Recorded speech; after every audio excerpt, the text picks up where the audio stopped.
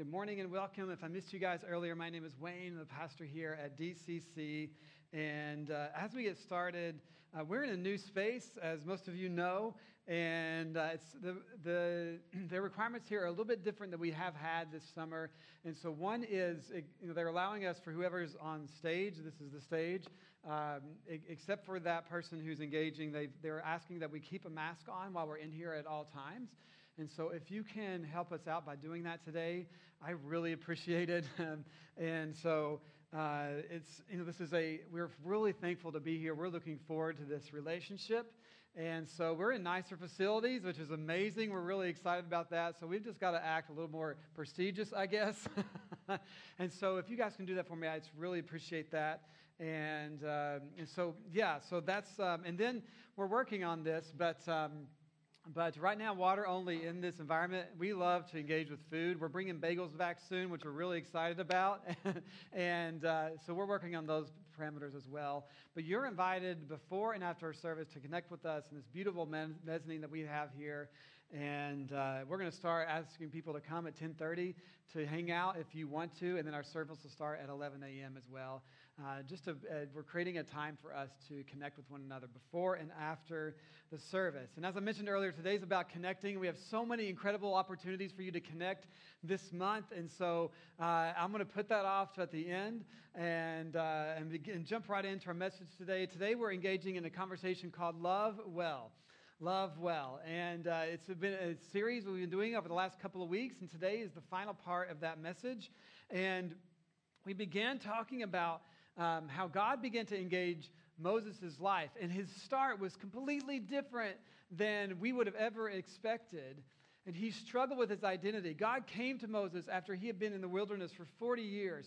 He probably had just given up on any kind of meaningful hope for the future, but God had not given up on him. He had, cut all ties from Egypt and had done some things and had to flee. But he left his people in slavery and didn't know what to do. But God began to engage him. And God began to speak to him directly and lay out a plan specifically to him. All the things that we wish God would do in our own lives. And so as he began to do that, Moses was like, no, can you please send anybody else but me? And he was so afraid, and he had so many struggles with his own identity that he pushed back against God. And God was like, I will be with you, I will be with you. And Moses was reluctant all the way as he started. He needed somebody to come alongside of him and help him.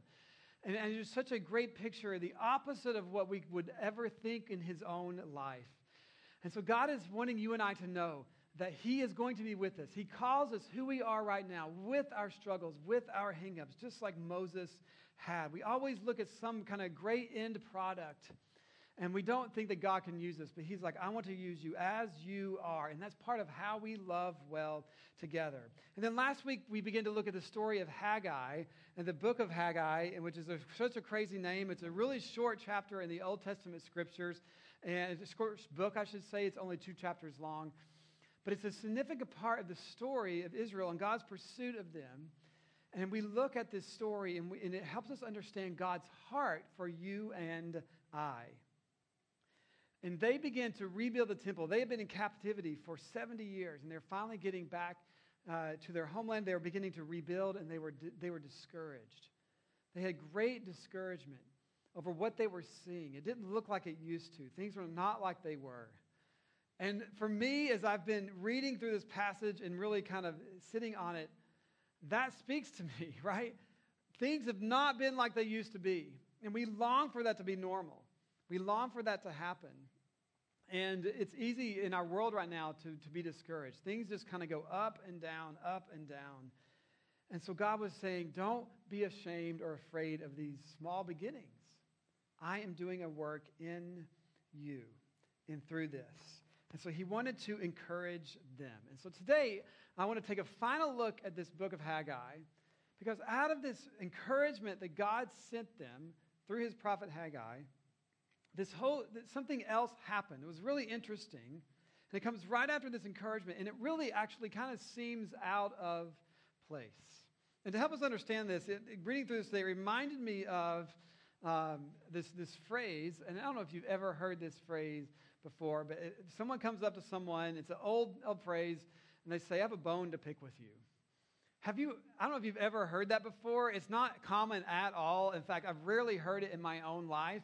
And this morning, just to have fun with this phrase, I was eating breakfast with the kids, and I just point blank looked at one of them and said, I have a bone to pick with you. And they just looked at me with the strangest look you could possibly look. And so some of you, I don't know if you've heard it before, but what it means, and actually this goes way back to the 1800s, is where it originated sometime in England. It was the first written reference they have of this. And it means like, I have a problem with you. Like something has come up between us and we need to talk about it. And what's funny is this random experiment I did with the kids this morning, they did feel like they were in trouble. Like just, it's something about the way that it sounds like something's wrong. And it's the weirdest reference because it has to do with a dog chewing on a bone. And eventually the dog just never stops until he finally gets to the marrow inside. And so it's something about, we have something to pick out together until we finally get to the heart or whatever, the meat of this substance. And it sort of doesn't work. But I experienced this phrase a long time ago from my father. He came and he said this to me, and he says, do you know what that means? And just like my kids this morning, I was like, nope. And then he explained to me what it meant, and then my heart sunk. It's like, oh, you have a problem with me today, and I don't have a clue what he told me, what he said. I don't remember that at all. But I remember the emotion of him needing to bring a problem to me. And so it was so pronounced in that time. I remember where we are standing around our home. We're by these steps outside. The emotion of that struck me. Because we do not like that. We do not like to be engaged, to have that happen, where somebody says, I have a problem. There's something that's happening between you and me, and we need to talk about this. And funny enough, talking to my kids this morning, even though they've never heard this phrase before, when I explained to them what it was, they actually felt that emotion. Even though I was trying to tell them this is just an example I'm doing today, I'm curious, they still were worried. We don't want that kind of interaction in our lives. It brings up emotions. We get tense, we get scared, we get defensive, and some of us, based on our history and our background, like we push away. It's an emotional reaction to have that happen. And so something like this began to happen between God and his people as he was engaging them. But what we know about these types of interactions is they come because someone's going to say that to you. I have something that we need to talk about. It's kind of like a phrase of a press release. This is something that I have going on, and we need to talk about it. And so you're kind of warning them before you say what it is. But you say that because you are in a relationship. You say that because you care about the other person. You want them to continue to be in relationship with you. You care about who they are. And that's why we have these conversations. It's because you're in a relationship. And so God begins to do this after the time of encouragement, but it kind of seems out of place. But we need to lean in and see why that is. And so God tells Haggai to ask his priest to help set this up. And this will seem so weird to you and I, but they would have understood it perfectly. So he says, this is found in Haggai 2. He says, if one of you is carrying some meat from a holy sacrifice in his robes, which seems really weird to me, but anyway, and his robe happens to brush against some bread or stew, wine or olive oil, or any other kind of food, will it also become holy? The priest replied, no. And so they had these rituals and these ceremonial things for their food. And this is a specific kind of covenant between God and his people in this specific time. And so this isn't saying how we should be interacting with God now. This is what they had arranged with him then. And so they would have meat set aside for sacrifice that were pure and set aside holy. They were not to interact with anything else. He's like, so because of this, if they touch other things or other foods, does that suddenly make them holy? Does it rub off on them? And they're like, no, that doesn't happen. And so it's like for us, if you wash your hands and you touch a dirty plate, does it make the plate clean? No. So that's the analogy, okay? And so then he asks them, he flips the scenario. He says, someone becomes ceremonial unclean by touching a dead person and then touches any of these foods, will the food be defiled? And so the priest answered, yes. And so the opposite scenario happens. It does influence. And he's talking to them about their wrongdoing. He's beginning to talk to them about sin that was in their life. and it is like a disease. It's way easier to spread than holiness. So we have a phrase for that. We say, bad company corrupts good character. We don't really say, good company cleanses the bad people. Like, that's just, it sounds weird to even say that out loud, but we say the other one and we get it. It's so easy. It's like spaghetti sauce. If you ever sit down at a table, you're about to eat spaghetti, and you're wearing white, and you just know, you're like, well, there's nothing I can do. Like, you can have the best manners, be one of the best eaters in the world, be so incredibly careful, and it's just impossible. Like, if somebody else from the end of the table will somehow get it on you, like, it is guaranteed. I've done this at home, sit down with like a white shirt, and I'm like, I'm going to change before I eat dinner, because I just know it's going to happen. It stains everything it touches or gets near. It just runs and jumps on you. And so that's kind of like, that's sort of an analogy. Okay, anyway, so Haggai continues. It says, then Haggai responded, that is how it is with this people and this nation, says the Lord. Everything they do and everything they offer is defiled by their sin. He's like, do you understand? Everything that everybody's been pursuing, even the stuff they're offering to God, they've gotten their lives backwards and rearranged. And it's messing everything up. All your pursuits. And so we see God saying, there's a problem. And he's letting them know this. In which we recoil from that. And we don't want God to be like that with us. And that's typically how God is presented. You do all these wrongs, I'm ready to come after you. But this is happening because of a relationship. God has a relationship with them, and he cares about them. And so what we see happening here is a pursuit from God. He is lovingly pursuing them. And so this is all throughout Scripture, all throughout history, and even now today. God is continually showing us that he's pursuing us. He's pursuing you today. And so this shows this loving relationship. He cares about them. He wants to lead them from and away from things that are destroying their lives. It's not just about punishment. It's actually about restoration. It's about restoring them and bringing them to life. And so what's happening, all the specifics about their circumstance was for this specific people group and this time that were committed to him as their Lord under this covenant.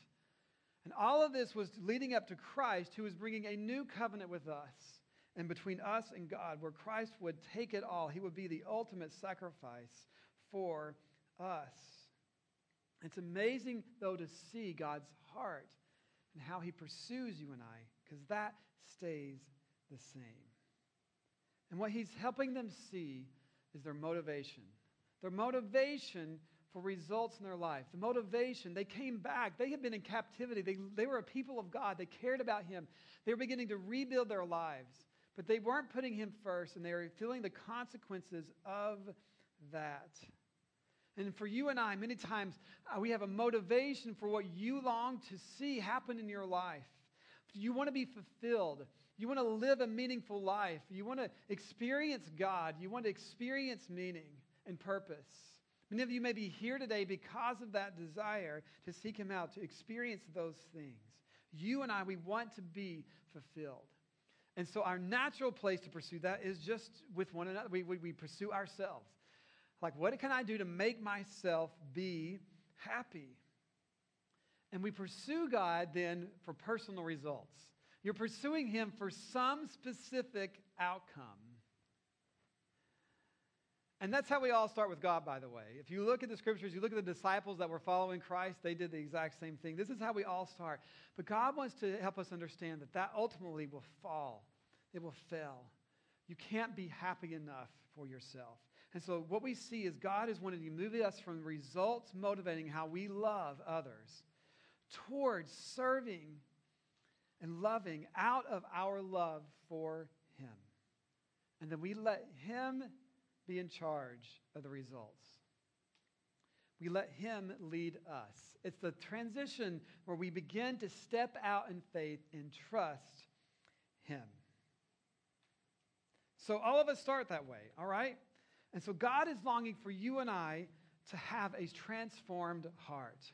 And as we think about what it means to love well and to love others, God wants us to understand that to really do that well, to love and engage God in an incredible way, it comes from an actual transformed heart. We see love happen all around us in our culture. People are saying, let's love well, let's love others. All we need to do, love is love, right? And what I see is people that long for people to be treated correctly. People long to be treated equally.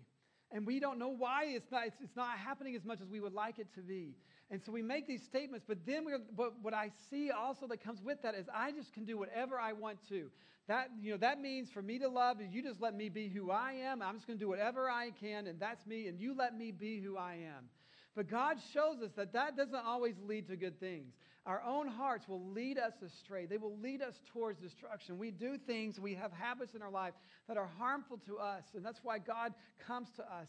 And part of loving one another is saying the things that are difficult. God is a God who loves us deeply. And part of loving, if you're a parent, this is true. Our kids don't naturally know to stay away from the middle of the street. They will be run over by a car. As parents, we lovingly tell them no. We save them from danger. And part of love is saying, no, these things that you're pursuing can hurt you and destroy you, even if it's hard to say. And God does the same with us. And so when we want a result from God, what we are ultimately expressing is a desire to be fulfilled. You have passions that you want to pursue.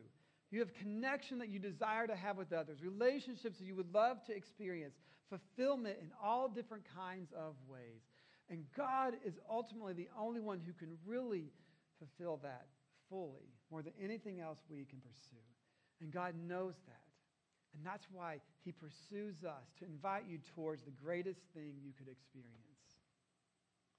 And God is patient with us. We come to him selfishly, but he understands that. And he invites you and I into a journey towards him, in the journey of learning to trust him.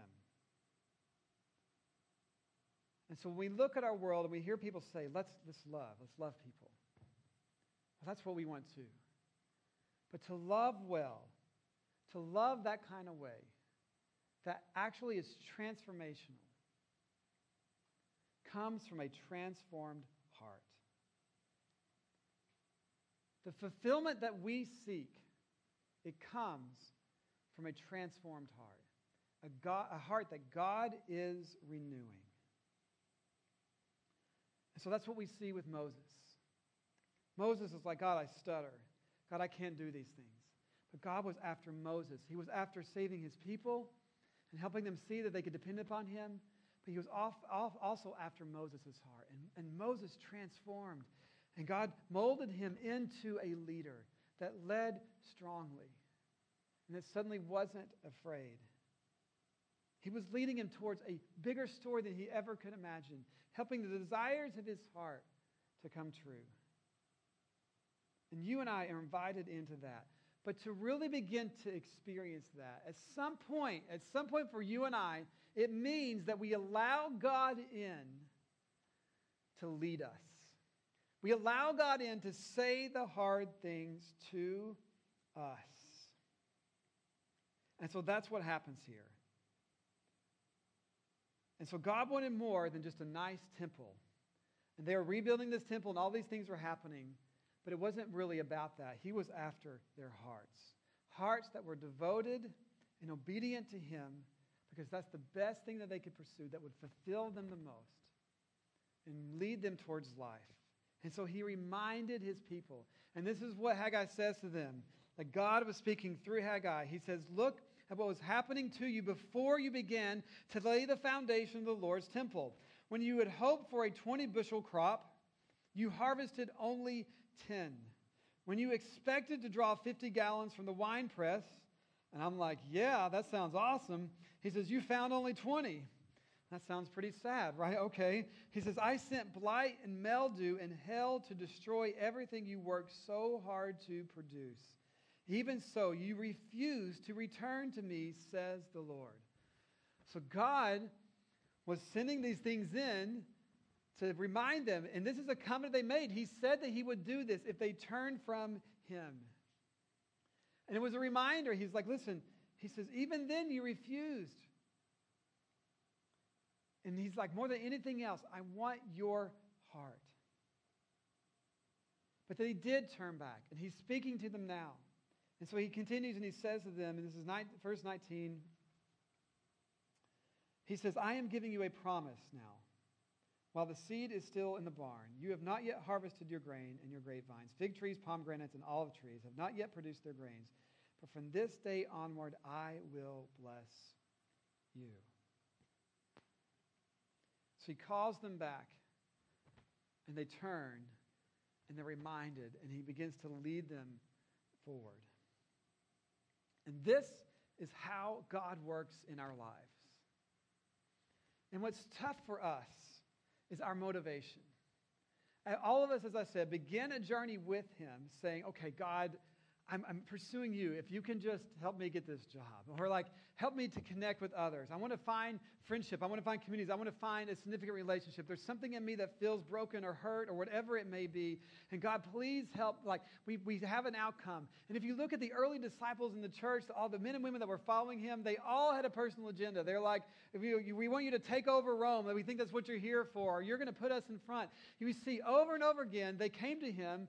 Like even parents, a mom came from some of the disciples one time and says, okay, which one of my sons is going to be the greatest in heaven? I want to figure out who's going to be on your right and left. Like they were in this to get glory. Like they were in this for themselves. And they tell this about themselves. It's amazing to see this. This is how we all start. But God led them to say, hey, this is not what this is all about. He says, those are prideful things that will lead you to destruction. And he would point to them. He would say, do you see the rulers and how they lord it over everybody? All their power? That's what all of us would do. He says, the kingdom of God will be different. And so he steps in and says, there's something that is broken in you, and I want to love you and help you walk away from this. And there's something that can only happen. Real transformation can only come from Christ. He is the only one that has shown us in the world that he is the Son of God. He showed us through his miracles. His resurrection showed us that he has the power to be risen from the grave. He has the power over life and death. He really is the true God. And real life transformational change can only come from his work in us. And so the question then is, how do we learn to let him do that work? And that takes faith. And so when it comes to loving well here at DCC, we want to love this city as Christ has loved us. And we want to create places for God to weave a story in your life, for you to be in community. And the beauty is, it starts by taking steps, by just taking simple steps and beginning to pursue him. So for those of you who say, I'm on this journey towards God, I don't know if I believe in him yet or not, that's the beauty of this. You're not invited to believe everything right now. You're invited to start in this journey. Begin to seek out, what did Jesus say? And ask questions of him. For us, everything starts with Christ. Did he really rise from the grave? Is he the Son of God? And you just begin to pursue that. If you are a Christ follower today, are you allowing God to lead your life? What we would say to be the Lord of your life. Or are you living your life stressed? Are you living your life maybe out of the burden of not following him well? And you've not been freed up in your heart to step into his grace, to know that he loves you. Or maybe you're leading, your life is filled with anxiety, and we're just pursuing the end of everything else in the world. And even though you accomplish this and you accomplish this and you knock off these tasks, you only feel more and more pressure and anxiety. When I feel that way, I'm reminded that I have been stepping away from Him. And just like these people, my motivation has become wrong. I've put me at the top in the center, and all that does is bring me stress. But He wants us to rest in Him because He has overcome the world. He's defeated death. That means that I can be at peace, no matter what the circumstances are. He's leading us to a place to rest in Him and to trust Him. And at times in my life, it means that there are people that say to me, Wayne, do you see this? What's going on in your heart? What makes you be urgent about matters? What makes you be anxious about these things? What is Christ wanting to say to you? How can you trust Him? And there are places that God, there are people that God used in my life to speak to me just like this. And He's given them wisdom. And He points me to Scripture. And He points me to habits that help me to change. And I'm going to tell you, I don't like hearing it. Just like my father saying, I have a bone to pick with you, which was a really weird thing to hear. And then figuring out what he meant, I was in fear. But he did that because he loved me. He didn't want this relationship to go bad. He wanted to keep it. And God is the one who knows the best way for you to lead in your life. So what are the things that you long to see that make you be fulfilled? Did you know that your God longs for you to experience that? You know, Jesus' words were, I have come that you might have life and have it to the full. And it is our experience of Him in transformed hearts that actually help us to love in a real transformational way. And that's why we love this city.